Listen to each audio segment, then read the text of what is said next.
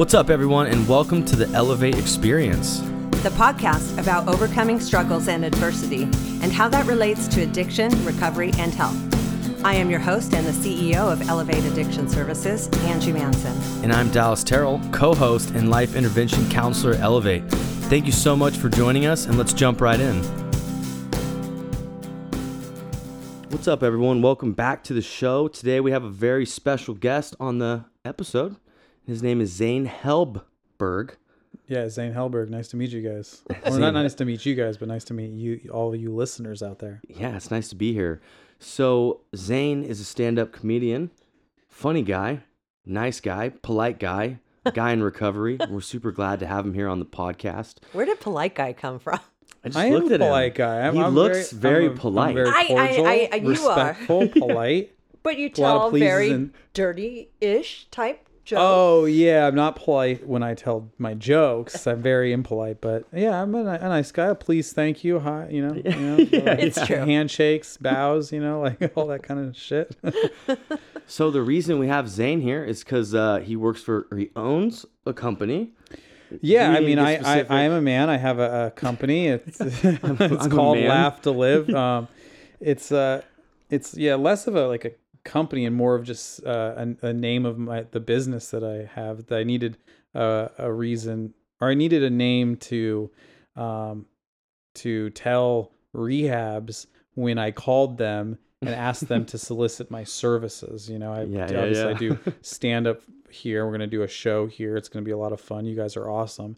When I call rehabs and say, hey, I'm a stand up and I want to come tell jokes there, I was like, I've got to have some sort of name. That's true. You know what I mean? I can't just be like, hey, I'm Zane. Yeah. Hey, I'm Zane. Can I come tell jokes? They're like, well, who are you? But if I, have a company name and it's legit and I've got, you can make a check out to Laugh to Live. And then all of a sudden I'm not some guy trying to scam you. I'm like, I've got a business, Yeah, I love that. Okay. Well, that's probably the best way to describe that. I love that. Yeah. And so we've had him up here, 5 times, 6 times? Yeah, it's been, I think this is it's been 3 years maybe. Yeah. 3 years. Been a while. Yeah, I've been a number of times over the course of about 3 years. Yep. Yeah. Yeah, you guys are great. Yeah, so are you, man. And I remember the first time you guys came up, and it was just like you said, right? Like you're calling a rehab to be like, hey, I'm going to come tell jokes, And so I got my boss and he's like, yeah, this guy's coming up to tell jokes to our clients, I was like, all right, right on, that's awesome. And I was there and it was like, I couldn't fathom that I was going to laugh that hard. You guys crushed it. Oh yeah. That first time we were here, that was that was when I was just I would bring groups of guys out and I would host the show. It took me, a couple of years to get to the point where I could do an hour show. And now when I tour, I do an 80-minute show on the road.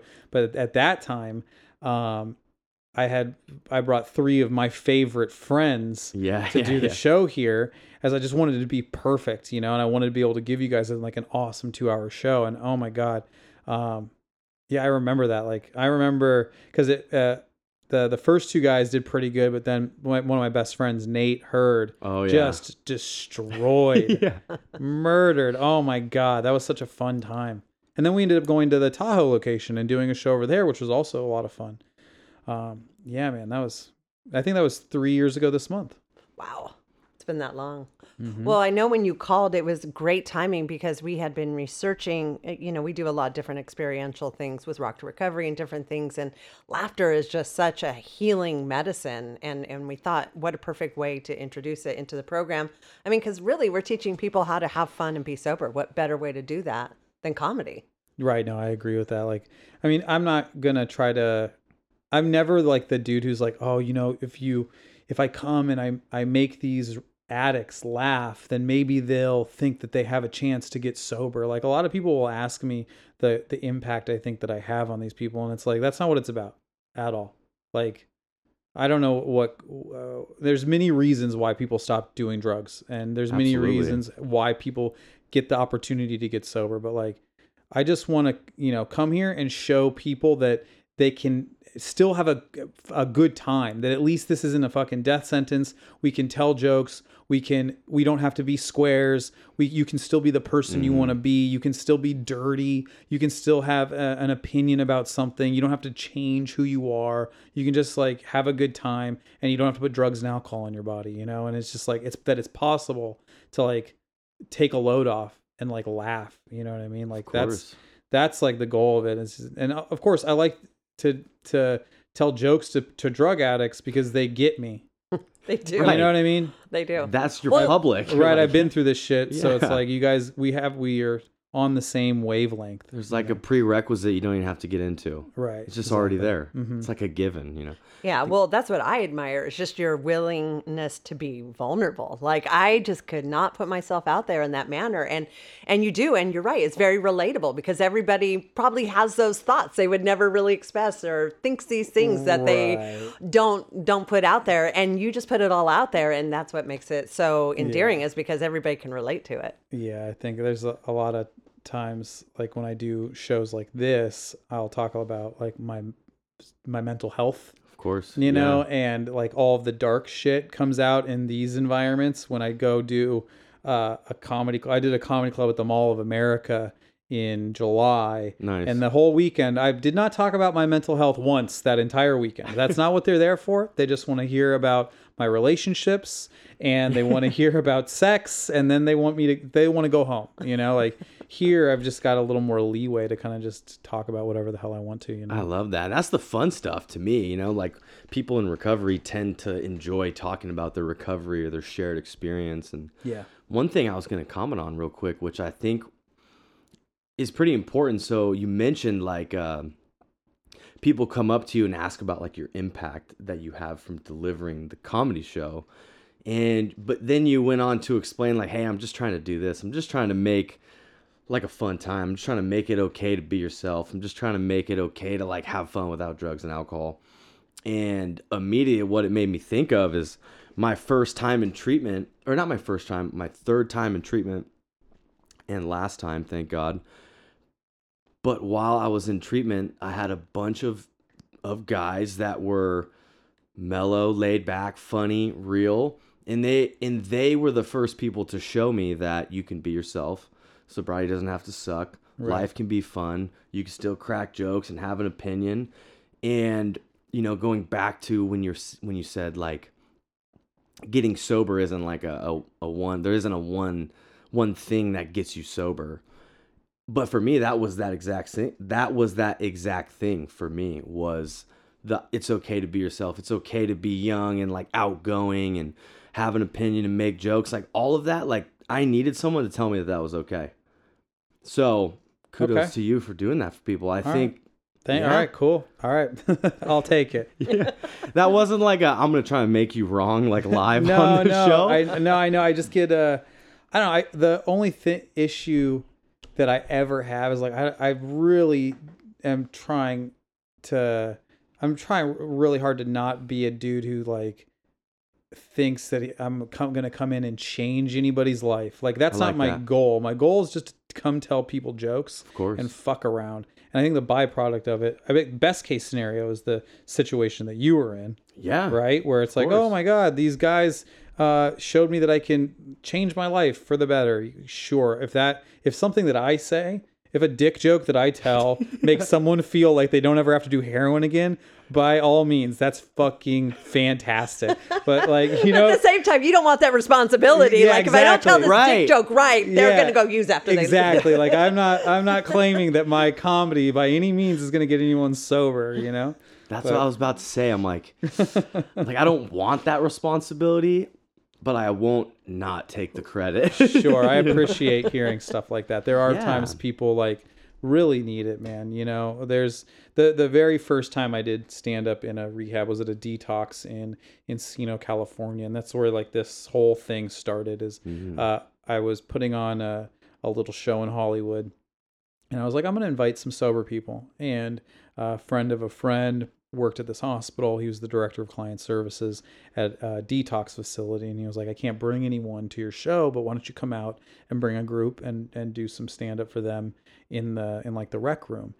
And I was like, this is going to be terrible. Like, this is not a good scenario for comedy. You know, comedy's tough already. You're going into battle against people and you're trying to make them laugh. But now he wants me to come into the hospital and tell jokes to people who are kicking heroin and that are on Seroquel. You know, they're taking you know what I mean? Like, they're not having drinks. They're like medicated. Yeah, they're highly medicated. And so we go there, and the facility was 27 beds. They were all filled.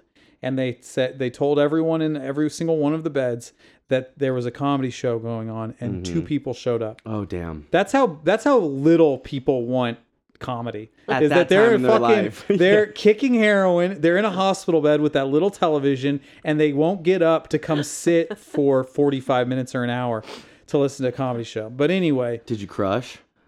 Well, here's the thing. Like, the group of people that I brought, we had a great time. I don't necessarily even remember what I said or how the show went, but there was an elderly woman who sat on the couch, and then this kid, a young man, he was in his early 20s, and he was sitting there, and they had this little ice cream freezer where, like, you know, you're in the rec room, you just get free ice cream. So he grabbed a pile of ice creams, like ice cream sandwiches, put them on his lap, and just started eating ice creams and laughing his ass off, dude. We were basically doing a private show for this guy. At the end, he was like, I'm from Montana. I've never seen live comedy before. I've been doing heroin for years, and I'm kicking heroin right now. And I never thought I would be able to have a good time without doing heroin. And he was just going on and giving everyone hugs, and he had like ice cream all over his face.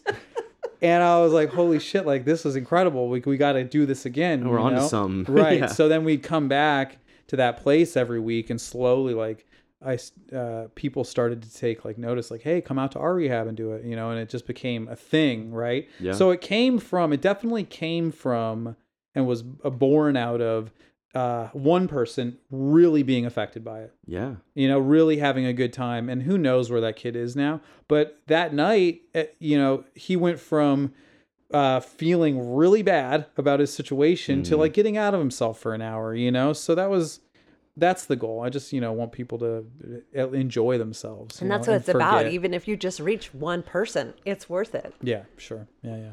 Yeah, I'm glad you shared that, because that paints quite the picture, you know. Wow. Okay. So what led you to sobriety? That's my question. So, you know. Oh my God, a lifetime of getting beat up by drugs and alcohol. So I mean, I grew up in like a sober family. My parents were sober alcoholics, and they had long-term sobriety, and I grew up with like basically in a halfway house. My parents were always trying to help people get sober.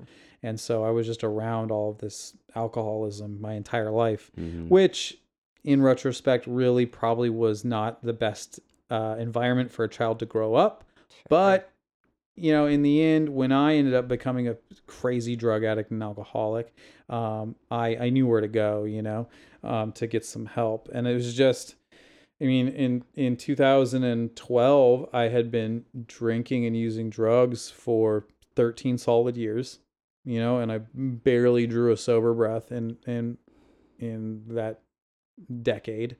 And, you know, it got to the point where I'm a blackout drunk. So like I went from blacking out and ruining everything a couple times a year to a couple times a week, Damn. You know, and it just got to that point where it was like, I'd lost everything. And, you know, was on this 3-day bender of just losing everything, more and more shit. You know, the Halloween of 2012 into the November 3rd. And it just got to this point where I was sitting with a friend of mine who, we were at a cafe, just having lunch and writing and fucking around. And he had been with me the night before, where I was in and and out of a blackout, getting in fights with people. And he was looking at me and he's like, dude, you're crazy. He's like, honestly, he's like, no one knows whether you're going to be drunk, high, angry, sad, happy. Like, you're a wild card, and that's why you're losing all your friends, and that's why you're not getting any work as a comedian, because no one knows who they're getting when they call you. And right there, I was like, I should get sober, and I should fucking quit drinking. And right then, at that moment, my phone rang, and it was my mom. Wow. And I picked up the phone, and it was Saturday, and she was like, "Oh, hey, well, honey, what's going on?" She was just saying hello. And out of my mouth, I was like, I'm getting sober. And so, like, in the blink of an eye, without me really even knowing it, knowing it was going to happen, I said I should get sober. Then I told my mom that I was getting sober. Oh, man. And then, like, 5 minutes later, she hung up the phone, and she's like, all right, I'm going to call you back. And then 5 minutes later, she texts me. She's like, call this guy right now. And so I'm standing on Melrose Boulevard in a terrible hangover talking to this guy. And he's like, I'm like, hey, man, I think I need to get sober. And then all of a sudden, like, this just series of events happened where I was, in a meeting and hanging out with sober people and doing the things that we do to get sober. And well, thank God everybody jumped to action before you had a change of heart, had another drink, and it's like, no, we'll do that later. I don't know. Well, here's the thing, like, so that November 3rd was my last drink, and then I was pretty hungover. And then I went out to do some stand up and I watched a show, and a friend of mine just fucking crushed. He just did so well, and all of our friends were there in the back watching, and it was just like this moment, and I was like, I just don't want to do this anymore, And I had for some reason, I don't know, this had never happened before and never happened again, but I got an overnight security job. What they call it Firewatch. There's a movie set out in Palmdale, which is north of Los Angeles. A friend of mine was like, hey man, I need a partner. I need you to come get in the car with me. We're going to go do this overnight security job, and they'll pay us cash. So I had got picked up to go do this job after this show. And I was a bummer, I was pretty depressed because of my girlfriend dumped me. All my friends told me to fuck off. And I had also said that I was going to get sober, which wasn't certain whether that was true or not, but I said it. You've committed now. Right. So I went and did this job, and we smoked weed that night. And then on the way home in the morning, my buddy was rolling a joint, and he passed it to me, and I was just like, nah, man. And it was honestly, I think the first time I ever turned down weed in my entire life. And I was just like, I'm good, dude. I need to go to bed. That's what it felt like. I need to rest. And so I went home.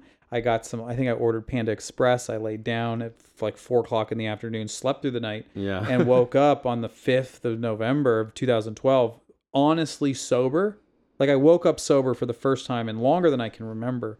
And yeah, did all the things that you need to do to get sober, and I haven't had a drink since, and it was just weird. Like, I can't explain how it all worked out this way, you know what I mean? But it did.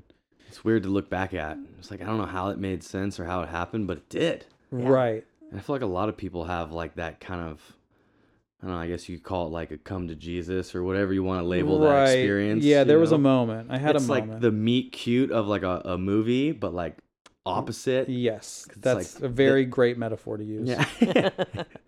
So was it difficult learning how to deliver stand-up sober as opposed to being drunk and high all the time? Because I know, like, learning to do things sober is always super awkward. Your first concert, your first this, your first that, when you're so used to being loaded while doing those things previously.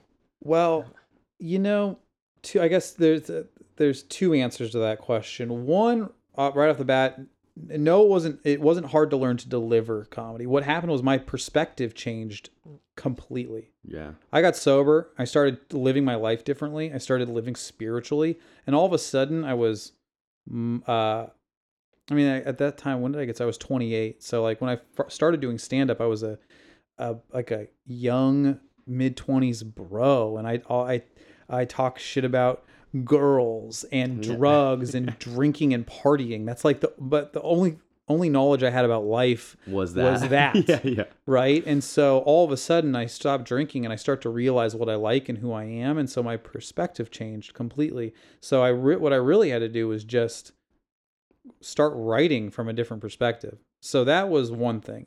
The other thing was that it became so much easier to do stand-up. Yeah, sure, I get nervous. I was drinking before shows to calm the nerves, but say I get nervous, but I was also clear-headed. I could put a thought together. You could read the room. I could. Yeah, I could read the room. And God, it just, it got exponentially easier as soon as I put the bottle down.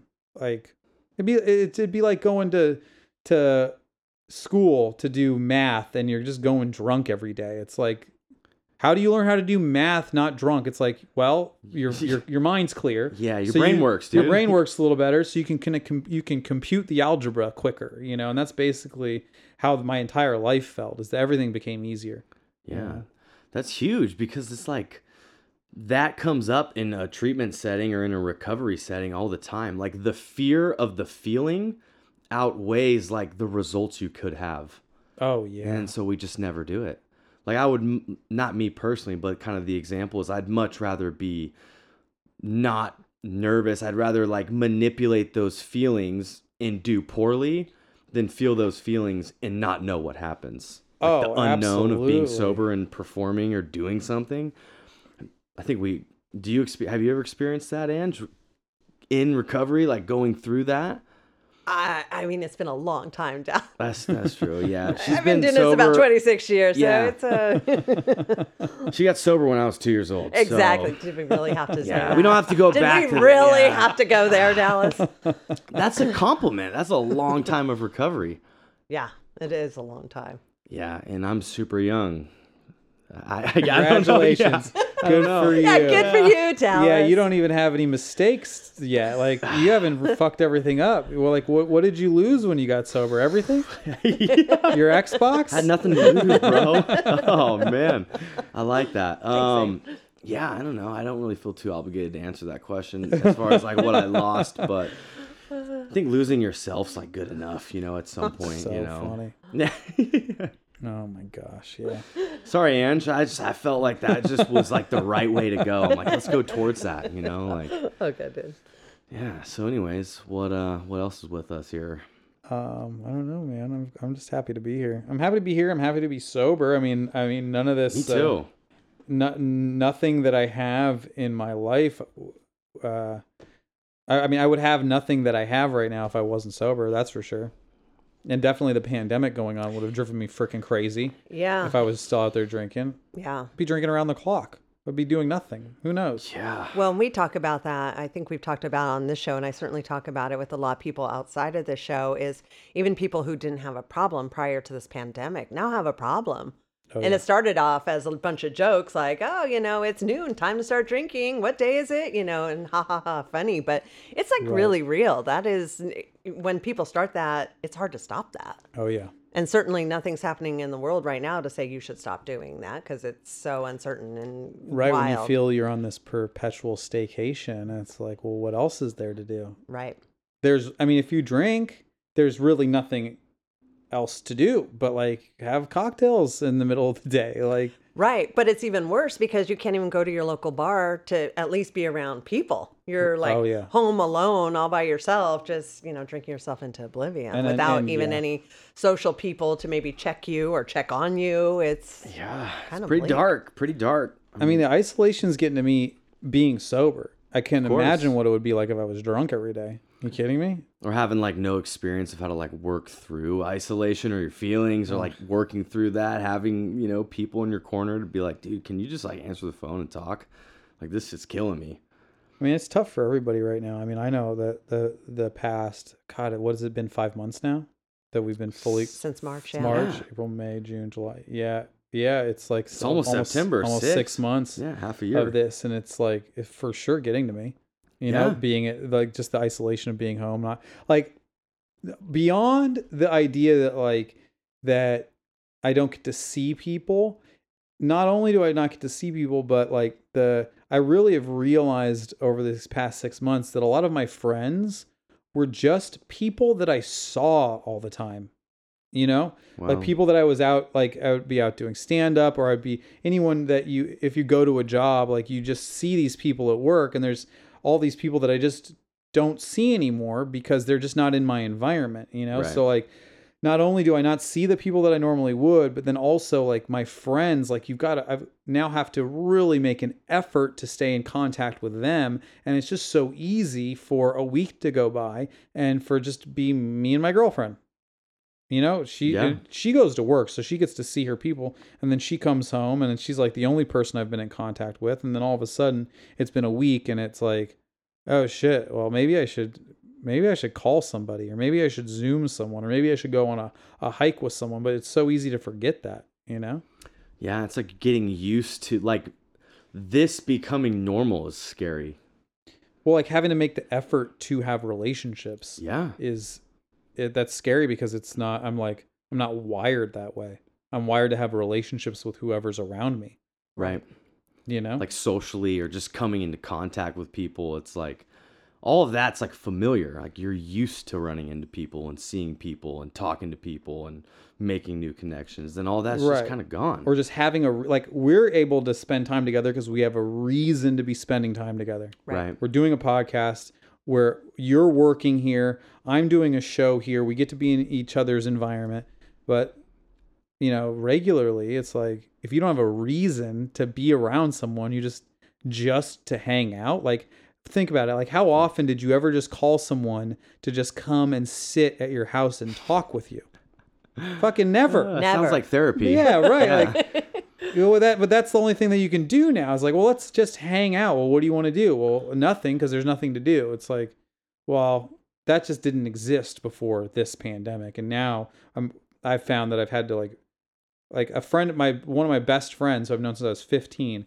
We would see each other once a month, or even a few times a year now that he's got a family, or we would go to a 4th of July barbecue, or somebody's wedding, or we'd a group of guys would go out to dinner. We had a reason. And so now, like, this was, I think, like 4 weeks ago, we were talking, and he's like, I don't know, I'm going fucking crazy, man. I'm like, hey, you want to like come over? And he was like, okay. And then so he came over, and we ordered dinner and like sat and hung out. It was so fucking weird. It was it was weird to just have him sit in my living room and to just talk. And what we ended up doing was like reminiscing and catching up as if we were like at a family reunion and hadn't seen each other in 20 years. It was just a bizarre thing, you know? But yeah, it's like, if I hadn't done that, I think he's the only person that I've like hung out with outside of my girlfriend, or like I went to go see family. I went, me and my girlfriend got COVID tests, and then drove to Colorado for my nephew's birthday. Right. And so I got to see family, and we hung out in our little group, in the hotel room. And then we went out to dinner. There were some places that were open in their little town and stuff. But like, other than that, I fucking haven't seen anybody in person. That's got to be so hard. I mean, we say to ourselves all the time, and we certainly, I guess we're considered essential workers. We're on the front lines, and we have to help people. This is what we do. But at the same time, I think we all feel very fortunate that we get to do this, and we get to see people, and we get to see our friends, because our friends are the people we work with. And we feel like we're in a very good place mentally, because we're not living what you have to live through, which I would struggle with. I'm a very social person. Hell yeah. And that'd be very difficult for me. Yes, it has been. I mean, there's been a couple times where I've gotten to travel to do some stand-up. Thank God. There we go. And that's been fun. I get to hang out with a buddy. We get to do something different in a different city. And but that that used to be my life. Now it's like, ooh, do I get to do it this month? Maybe, maybe not. Now it's like this, maybe this reward, or like it's like this vacation that might happen. Yeah. I don't know. So, wow. Well, hey, I'm proud of you for getting through it. Hopefully it's almost over. Yeah, I mean, like, I guess well, here's the thing. I don't think it's almost over. Yeah. And if there's anyone out there listening, it's like that feels this way, you're not fucking alone, and you're not weird for going through it. This is like, we're all, especially people who don't get to go to work every day, are going through something seriously traumatic. And I don't think people are really talking about that at all. I think that especially like there's it's become so political. Is it real? Is it not? Should I wear a mask? Should I not? But who gives a fuck? The fact of the matter is, there's a lot of people at home who are going insane right now. Yeah, suicide rates are yes, up. Dude. It's everything. People are going fucking crazy. Yeah. This is really not something to I don't know, take with a grain of salt. This is real, and there's a lot of people out there who are not just bored, but like fucking, they don't know how they're losing their mind. They're losing their fucking minds, man. I am. I'm definitely losing my fucking mind, and I've got no. I'm not ashamed to say that. I think it's kind of funny, but like, it's just But that. also not. Yeah, it's also not at all. Yeah. But we're just in this situation where there's a joke that I've been telling, but I haven't spent all I've been doing is spending time at home. I'm spending all my time at home, and all I do is clean and then stare out the window wondering what the government is doing. Yeah. And that's literally what I did when I was on drugs. Like, I haven't been this fucking yeah. crazy since I was on a 3-day coke binge, staring out my window, thinking people are watching me. And I was looking out my window. This was months ago, and I had just cleaned my apartment for hours, and that was like for the millionth time. And I was looking out the window, watching these squirrels, thinking like, man, I wonder what the government's going to do to get us out of this right now. And I was like, oh yeah, this is familiar. Yeah. I've Familiar, been but here worse before. because Yeah. you can't just like go sleep it off. Yeah. It's like, it's permanent. Yeah, the nightmare is real. Yeah. You wake up and it's the same thing the next day. It's not going It's anywhere. not just me being paranoid. You just painted the picture quite well. Wow. I'm proud of you for staying sober through all this because, I think there probably has been a lot of relapse and a lot of, people not knowing how to cope. And that's an old familiar coping mechanism. Yeah, that's pretty true. I think, I don't know, I do a lot to stay sober. So I feel like really the past 6 months of definitely drinking has not really crossed my mind. Thank God. Yeah, there have been thank plenty of God. times where I wish I could just fucking check out. But I don't know. I've been pretty lucky that I've been able to stay sober through this. I mean, I'm coming up on 8 years of sobriety, which is, There we go. it feels like the sobriety no man's land. The first few years I was just on fire for sobriety. I was just on my soapbox about God and proselytizing the program, and just, I had the answers for everyone. And I got, around, 6 years. Yeah, it was like about 6 years of sobriety. I had gotten a divorce. I had got married in I don't even remember what year, 2000, I guess 17 or something, or I don't know, was 17 or 18. I was only married for like 2 months, and my wife dipped out because she was a drug addict, and she was just like, I'm not an alcoholic anymore. I need to move back home. It was a crazy thing, right? And so it was around that time that I hit this pocket of sobriety where I was not on fire for it anymore. But I also didn't feel like an old timer. I didn't feel like this guy who'd been sober for 10 or 20 years that just had battled through it all. I really feel like now is the time where I've had to, especially in the past couple of years, just like redouble my spiritual efforts. I've just been going to a bunch of different programs, doing the work over and over and over again, writing a bunch of different inventories, and it's just, yeah, it's hard work.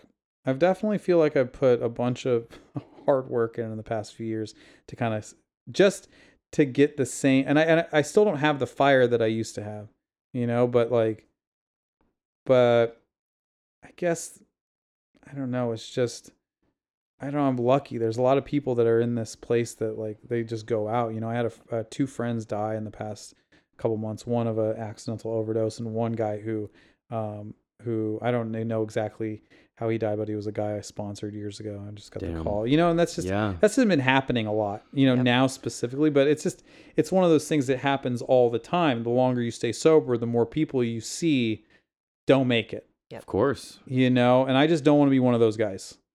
So right now I'm not very excited about my sobriety, but I also, I respect the fact that I can't ever drink again, or it will get bad. Well, I think you hit on the key, which is it's constant work. There's no coasting. There's no like, oh, I got this and I'm better now. There's constant work that needs to be done, because if you're not moving up, you start sliding back down ever so slightly. And so I feel like you've got that figured out. And it's not always fun and games, but you got to keep doing work on yourself. You can't just get complacent. And I mean, I feel like there's like some the roller coaster of like, or the ebbs and flows of being committed to my sobriety are necessary. There's these emotional bottoms that I need to hit to recommit me to spirituality. Of course. or to whatever program I'm working. And yeah, I feel very lucky and grateful that those emotional bottoms haven't taken me out, because I've seen it happen to so many people. And I don't know. I just feel very lucky because I don't know why I've been one of those lucky ones. Well, I think you put in the work, and I think you give back, like us. We just stay in the field as a constant reminder of what going back could be. Mm-hmm. Yeah. I mean, it's like one of those things. It's very easy to forget, Dude. It's super easy to forget, whether it's forgetting how bad it was or forgetting how it won't fix things, or like forgetting that we have to put in constant work, or if we're not moving forward, we're moving backwards. And like Angie was saying, we're blessed to have that reminder every day. You know how they kind of say, like, don't forget what it's like to be a newcomer. And I'm at 6 years right now, so I was kind of relating to what you were saying. A lot of, the first 5 years have been like, yeah, I'm on fire. Like, no one can stop me. I got the answer for everybody, And now it's kind of more, and I've heard it before. I've heard people speak of the first 5 years of sobriety being like physical sobriety, and the next 5 being emotional, and not the last 5, but 10 through 15 being like spiritual. I've heard that before. And I feel like this emotional sobriety, like roller coaster with me, where it's like, maybe I don't have all the answers. Maybe I'm not here to fix people, and maybe I'm just here to listen. That type of stuff's happening for me too. So I really related with that. I mean, do you relate to this? Like, I have this feeling, and I've had it for a couple of years. Like, and it comes in waves. Like, do I have to keep doing this forever? Like, really? This is still going on? Like, I'm still here? Every day I still got to be sober. And another year and another year, and it went from being something that, in my first 4 or 5 years was like, oh yeah, this is who I am, this is who I want to be forever, right, to being like, holy fuck, this feels much more daunting, like this has gone on such a long time, and I feel like maybe in the same thing, like any other relationship, you get like a 7-year itch. Yeah. Right. Yeah. I think that's kind of what I'm getting over. Yeah, you get over the honeymoon period, and then it's like, okay, so this is it. It's like I guess I feel that way to some degree, for sure, to answer your question. I think it's kind of just like it feels like we have to put in a lot more work to even get like a snippet of the same outcome or result. Yeah. It's like, damn, like I really gotta do this inventory this time to even like get a little bit of weight off these shoulders, Yeah, and I guess the reality is it can be daunting because, we use drugs and alcohol to deal with our life, and now that we don't, doesn't imply that life doesn't get shitty. Right. Yeah. Well, and there's a pretty big epidemic happening in the world that's of throwing course. all kinds of things at us that I don't think we ever thought we'd see in this lifetime, and how to cope with that. And I mean, that's pretty true. And also, like, the first couple years of sobriety, if you stay sober, everyone is so happy for you, they're so proud of you. No one cares anymore. All you got to do is not drink, and they're like, "Wow, look what a great job he's doing." Miracle, you're a miracle. Right, and now it's like, okay, that doesn't cut it anymore, and it's like the fact that I had an $8 an hour job when I was 30 days sober, I was like, I made it. I fucking thank God. I'm just so grateful to have somewhere to go. Yeah. And now the bar was so low. Right. Yes, the bar was low. I'd like to earn a living, save for my future, have a family, have a retirement, and like real life things are happening. And it's like, and you gotta be sober. And I gotta be sober. Right? So like sober's baseline now. It's no longer a victory. It's like, it's something that I need to do so that I can then go out and have a real life. And having a real life is hard. And having a successful life is hard. And making it is hard. And that's a big reason why I drank in the past. Because I couldn't handle living, But, of course. So I don't know what that means. All right. So Zane, my next question for you. The first time you came with a big group of people, is that like your gang, your sober gang? You still hang out, or, well, I guess we already established we're not hanging out, but do you still talk with all those guys? Okay, so John, so I came with three guys: a guy named John, a guy named Nick, and a guy named Nate. John doesn't do stand up anymore. I see him a lot. He's now a real estate agent. Oh, One of the wow. funniest men in the world, and Selling houses. Yeah, he's selling houses, and he's got a podcast. It's great. It's called Fantasy House. He's a dear friend. I rarely see him. And then Nick, he got married and moved away. I don't ever see him. And then Nate, I see Nate all the time. I just did. Nate has a new like podcast storytelling show that they're doing at the Comedy Store now, which is closed down, but they have they'll do a podcast inside next to their window, and then people can sit on the patio and hear it over the loudspeakers and watch the people talking through the window, which is all very weird. But yeah, I see. I kind of like it. It sounds so weird. It's all so weird, but I just did a storytelling show with Nate recently, so I don't get to see him very often. But yeah, I see those guys. No, those guys that came out that first time were just three guys that I love, and we had been touring a lot together that summer beforehand. But I mean, now there's just the group has evolved. When I first came here 3 years ago, I was doing, I could comfortably do 15 to 20 minutes of stand-up. But because of this type of work and going to that hospital that I was telling you about every Friday night and just I was just getting so much stage time. I was able to go from, being able to open for people, which is what I did when you first saw me, to doing a longer show. So the groups that I would bring on the road with me got smaller and smaller to the point where it's just, I bring Aaron, who opens for me, and he does 15 minutes, and then I do an hour or an hour and 20 or whatever. You're the headliner. Right, sure. I don't know if my name is land? in I don't know. lights. I see it in blinking lights. Yeah, right. So I guess people are really coming out to see me, and it's exciting. But no, the group that I work with now, doing a lot of now because of COVID happened, I've transitioned to the main crux of the program to like a group style show setting again, and we do it over Zoom, and so I have the same 5 or 6 sober comedians doing these Zoom shows. None of them are really Nate, John, or Nick. Wow. Because they're doing other things, but they're Right. guys that came out here. I think that the second time I came out here, I brought a guy named Craig Conant and a guy named Andy Haynes, both of whom have become so much more. They've gotten so much success over the past couple of years, but they'll do a lot of my Zoom Laugh to Live shows now. Nice. Which is now like that's like the main gig because the touring isn't going on. We got to do it all through Zoom, Of course. So. And are you finding you're able to get business that way? You're able to do business? Well, yeah. I mean, it's much easier to get business now because I can do it anywhere in the world, right? So if doing it through Zoom, I can I have had shows like one in Austin in the afternoon, one in Portland in the evening.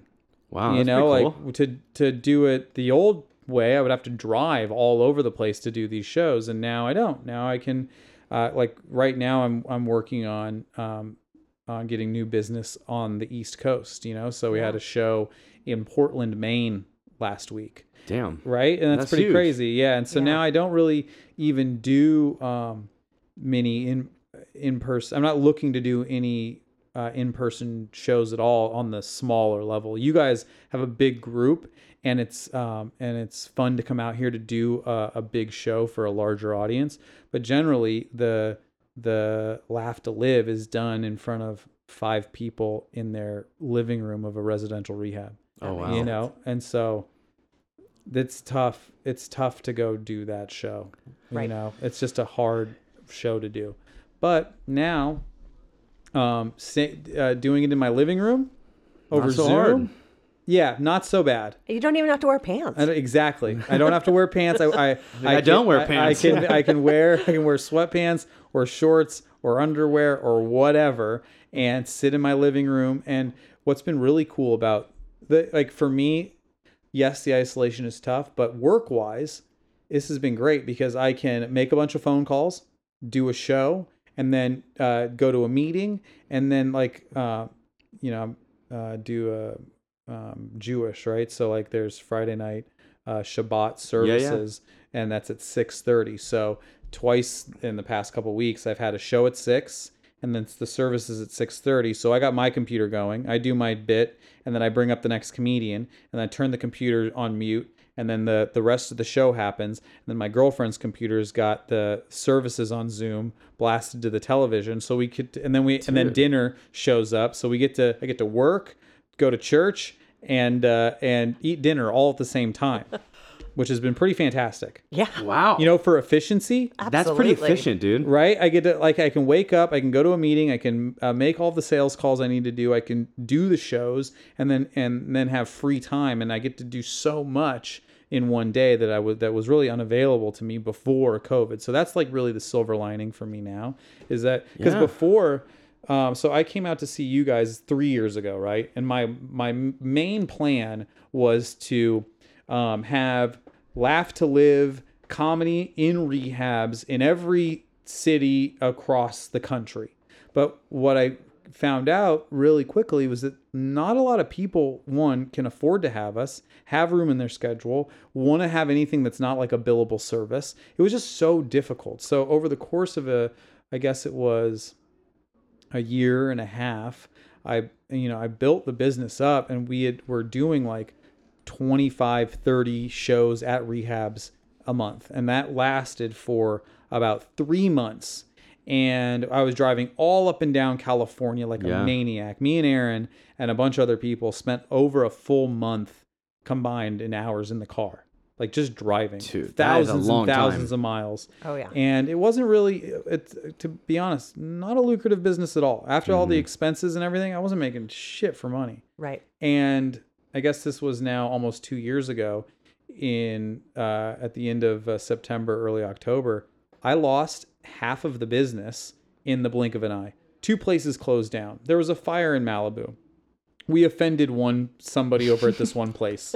Like a bunch of things happened, and I went from having 25 shows to 12 shows, which now I'm barely breaking even. And then 2 months later, the hospital that I was originally going to, they shut their doors completely. Oh, man. Wow. And so the Laugh to Live basically disappeared. I had like 2 or 3 different places that I was going to each month, and I was like, all right, well, what am I going to do? How am I going to pay my bills? And so I just stopped doing it, and I completely changed.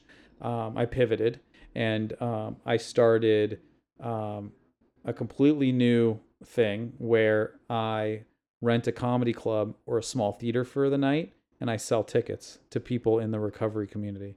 I'll sell tickets to a rehab. I'll market to people who are friends of people in recovery, and put on a big my own night, at different places. And so that lasted for a little over a year, and then I found a sponsor I found a rehab to sponsor me. Gotcha. Sponsor you need to clarify in this podcast. Right. So I found a tour sponsor. There we go. Covenant Hills in Laguna Beach became my tour sponsor, and nice. My album was called Live from Rehab, so my tour was called Live from Rehab, and we were touring. And I was on the news in Denver, and it was like this. I was getting ready for this big year of touring with this rehab backing me and like hooking up all of these news spots, and I was very excited. And then obviously with the pandemic happening, that shut down. Damn. Which sucked. I'm excited for that to pick back up at some point in the future.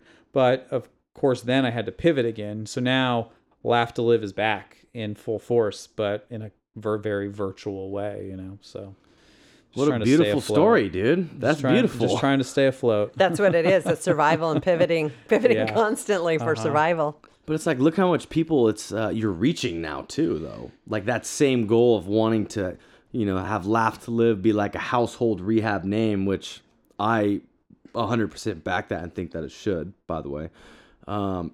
it's like that much closer. Yeah, it's become something that seems a little more realistic now because I'm able to reach so many different people through Zoom, which is just so interesting because the shows are fine. But I've done well over 100 shows in the past 5 months. Wow. Yeah, since April, like did like 42 in April, 25 in May, 25 in June, and it's just been like every month I've just been able to do more and more shows and get in front of more and more people in this new virtual way. And it's like, it's not ideal for me. Of course, I'd like to be in front of people and feel the energy.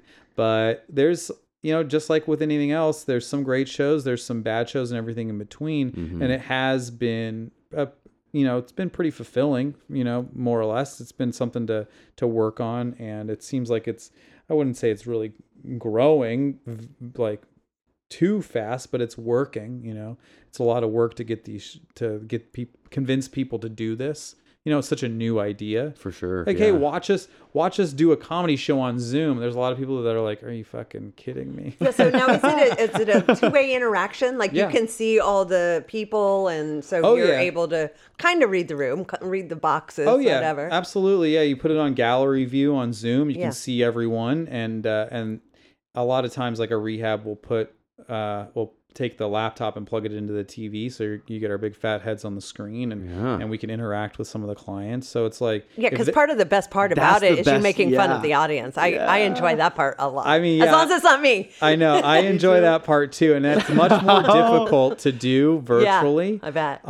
Because they're so small, you can't really even see them so well to pick out any details about them to make fun of them. But it's a completely different thing. But at least here's the thing.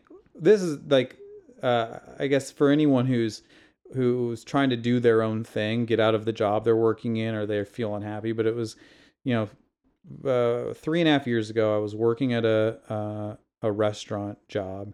I was the corporate director of operations for this restaurant company, and because I was sober, I just kept getting promoted. It's funny how especially in a industry like restaurants, there's so many people who just won't show up. Right. But I was the sober guy that anytime anything broke, I was just there. I was like, especially Sunday morning, Saturday morning. They could call me anytime. So I found myself with 100 employees and a boss that I did not like. And he, I just was very unhappy. And, a few things happened, and I promised myself that I was going to leave this job and I was going to do stand-up no matter what. I was going to starve or make a living doing comedy in some capacity. So like that's really been the thing that's fueled all of the different pivots I've had to make, because there have been so many times where it's like, oh shit, I've lost all my business. What am I going to do? Right. Or, oh my God, the pandemic is happening and I can't get on an airplane or rent a comedy club anymore. What am I going to do? But I've just forced myself to find a way to earn money by telling jokes, like no matter what. So I feel like that's been a good lesson over the past couple of years, is that it's possible. You just have to just really, really not give in. Well, I think it's your passion and purpose, and when you have that purpose and passion, you'll literally do anything to keep that going, or at least we will. I know I will. Of course, and that's why we're all still here today, is because that's my purpose and passion. I'll do anything. For the same reasons. For the exact same reasons. It's a lot. I wouldn't say it's a lot easier, but it's just necessary when it's like that North Star. Like, this is the way that I'm going, and you're forced to figure it out. But those are the true success stories. It's never just like, oh, I did it and it was amazing from that point forward. You got to go through the dips and the valleys and the hard times and the bad times and just persevere through all that because of that purpose. And those are the true success stories, I think. Yeah, and you can't give yourself an out. There can't be any other option, And there have been times when I'm like looked at Craigslist for jobs, or like there was this one moment where I had $40 left, and this was like right after my wife left, and I had lost all this business, and I'm just like, holy shit, what am I gonna do? And I had $40 left in my name, and it was the beginning of the month in January, and so I'd paid my rent, but I was like, I've got 3 weeks to make rent. And so I had downloaded the Postmates app to be a Postmates driver. Yeah. And I signed up, and I went and got in line to take an order to go deliver Postmates. And I was standing in line, and I got mad at myself. I was like, fuck you, man. Like, don't do this shit. And this was a Sunday afternoon. I'll never forget it because I deleted the app. I went home and I promised myself that I was going to wake up the next day. I was like, the only way you can not take this delivery is if you promise to wake up and make as many phone calls as it takes to find a show and book a gig, And so I did that next morning. I woke up and I think I made like 60 or 70 phone calls and found a rehab that was like, oh yeah, sure, come on out, we'll do it. Nice. And I just took that energy and just like have just been making hundreds and hundreds of phone calls a month for years now. Just to Successful action right there. Yeah, it's what it takes. It is what it takes. It's what it takes. And it may not take just phone calls, but like for every industry has their sales or marketing tactic. Mm-hmm. The real work that it takes to earn business. Yeah. And whether you're a real estate agent, a comedian, a rehab owner, or an artist, like you have to sell yourself. You have to sell your service.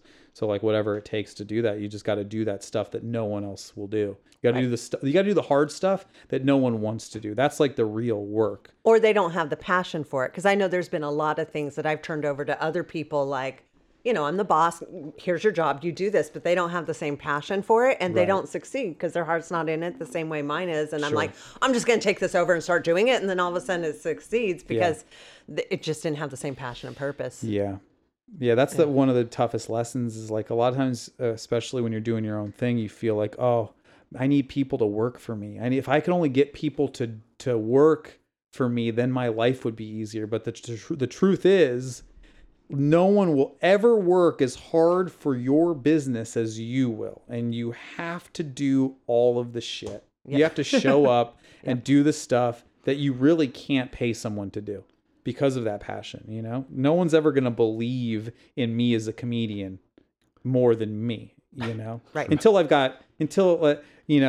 God willing, until I have a bunch of fans and a huge social media following, and I can get a big time manager or agent, that person will believe in me because they see dollar signs. And they're going to sell the crap out of you because they're going to get a percentage. Yeah, exactly. But right now, like just like with any other business, especially when you're starting out, like no one's going to fucking believe in you like you are, and if you don't believe in yourself, then like, what are you doing? You really gotta have that hustle in you.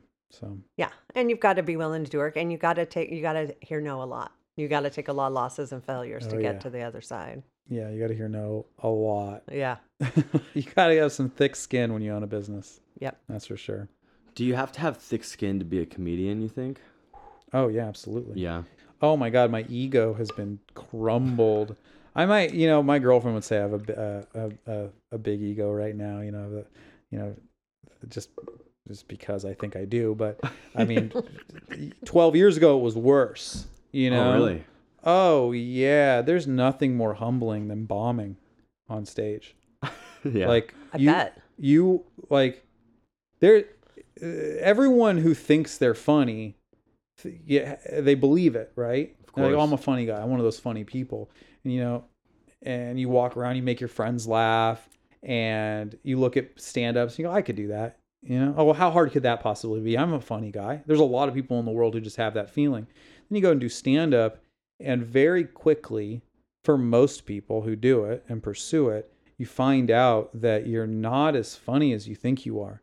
And there's like the first time I did stand up, I took this class and it was 4 weeks. We went to this woman's apartment. We wrote our little bits, and then we all did like a recital. We invited our friends and family to the Improv. She had rented it out for a night. We did a little show. I did my monologue. I got a couple laughs. And I was like, oh my God, I can do this, And then the next time I did it, I went to the Improv's open mic, and there was a bunch of good comedians there.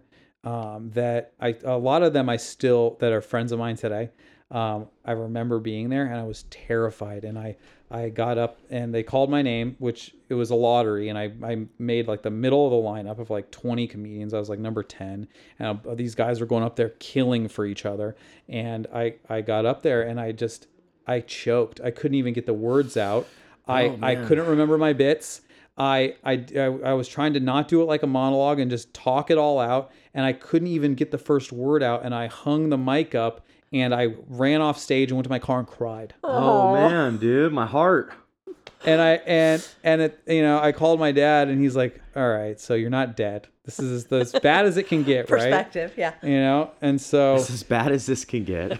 so that was like that was the first, but not the last time that I got completely kicked in the nuts by stand-up. So many times in the first 5 years, I was just not funny.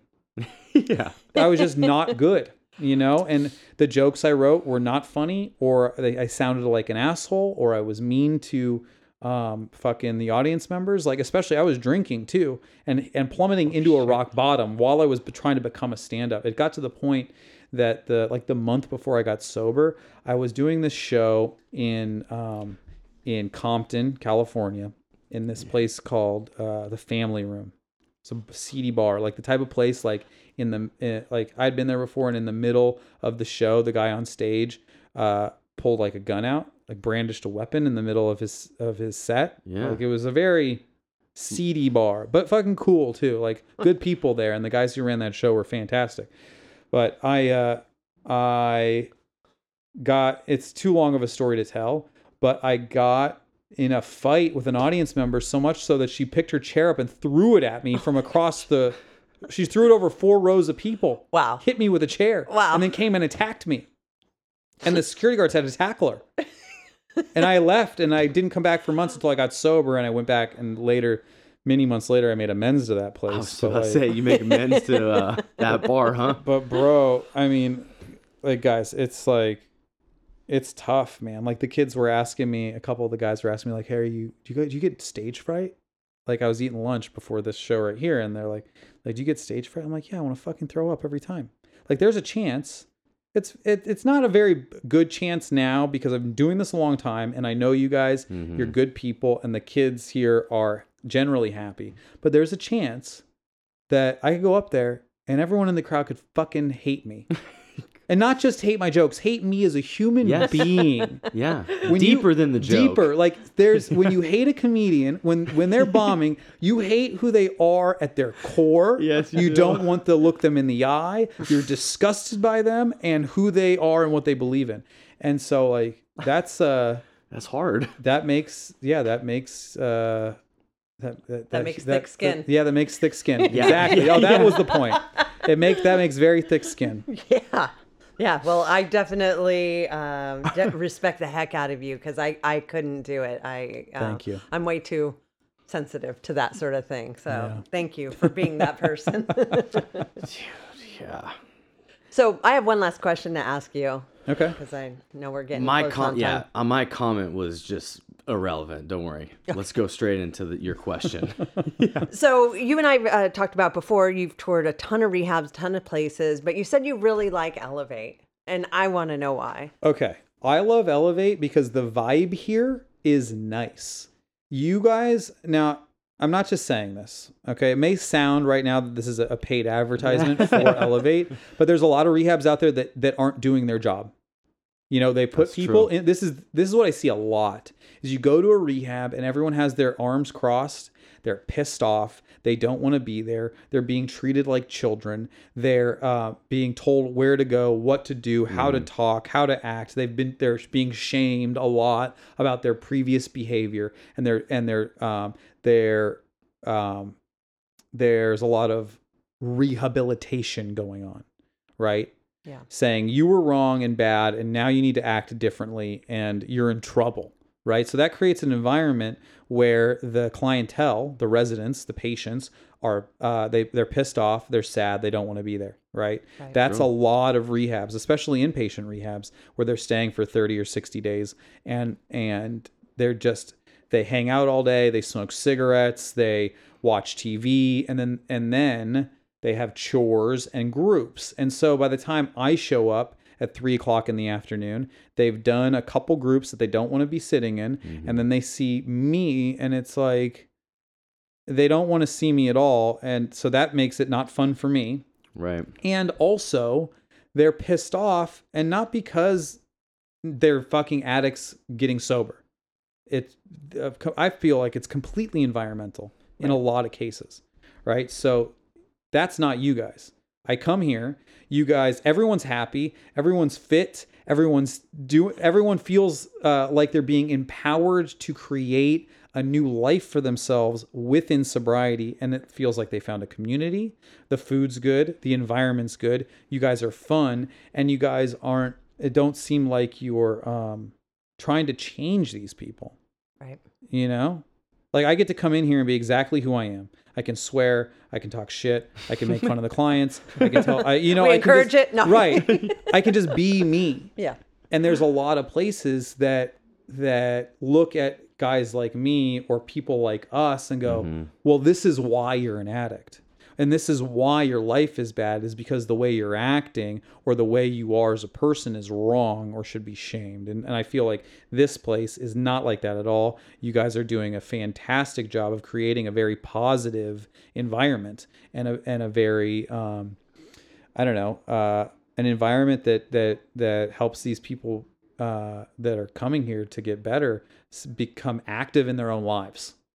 And find not only a healthy replacement, but like a new healthy perspective on the way life's supposed to be, and it feels like, I don't know, I guess to make a metaphor, it'd be like, you come here, it feels like I'm on a youth group church retreat without all of the weird, creepy Christian shit going on.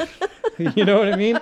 Like all the good, you think of those young youth pastors. I feel like every single guy here plays like acoustic guitar, can sing well, and I would trust them with my children. But at the same time, I don't feel like they'd make them get down on their knees and pray or like bring them to Jesus. It's like everyone here feels like they're a cool coach of a basketball team on some level. You know what I mean? Yeah, it's just a fun vibe.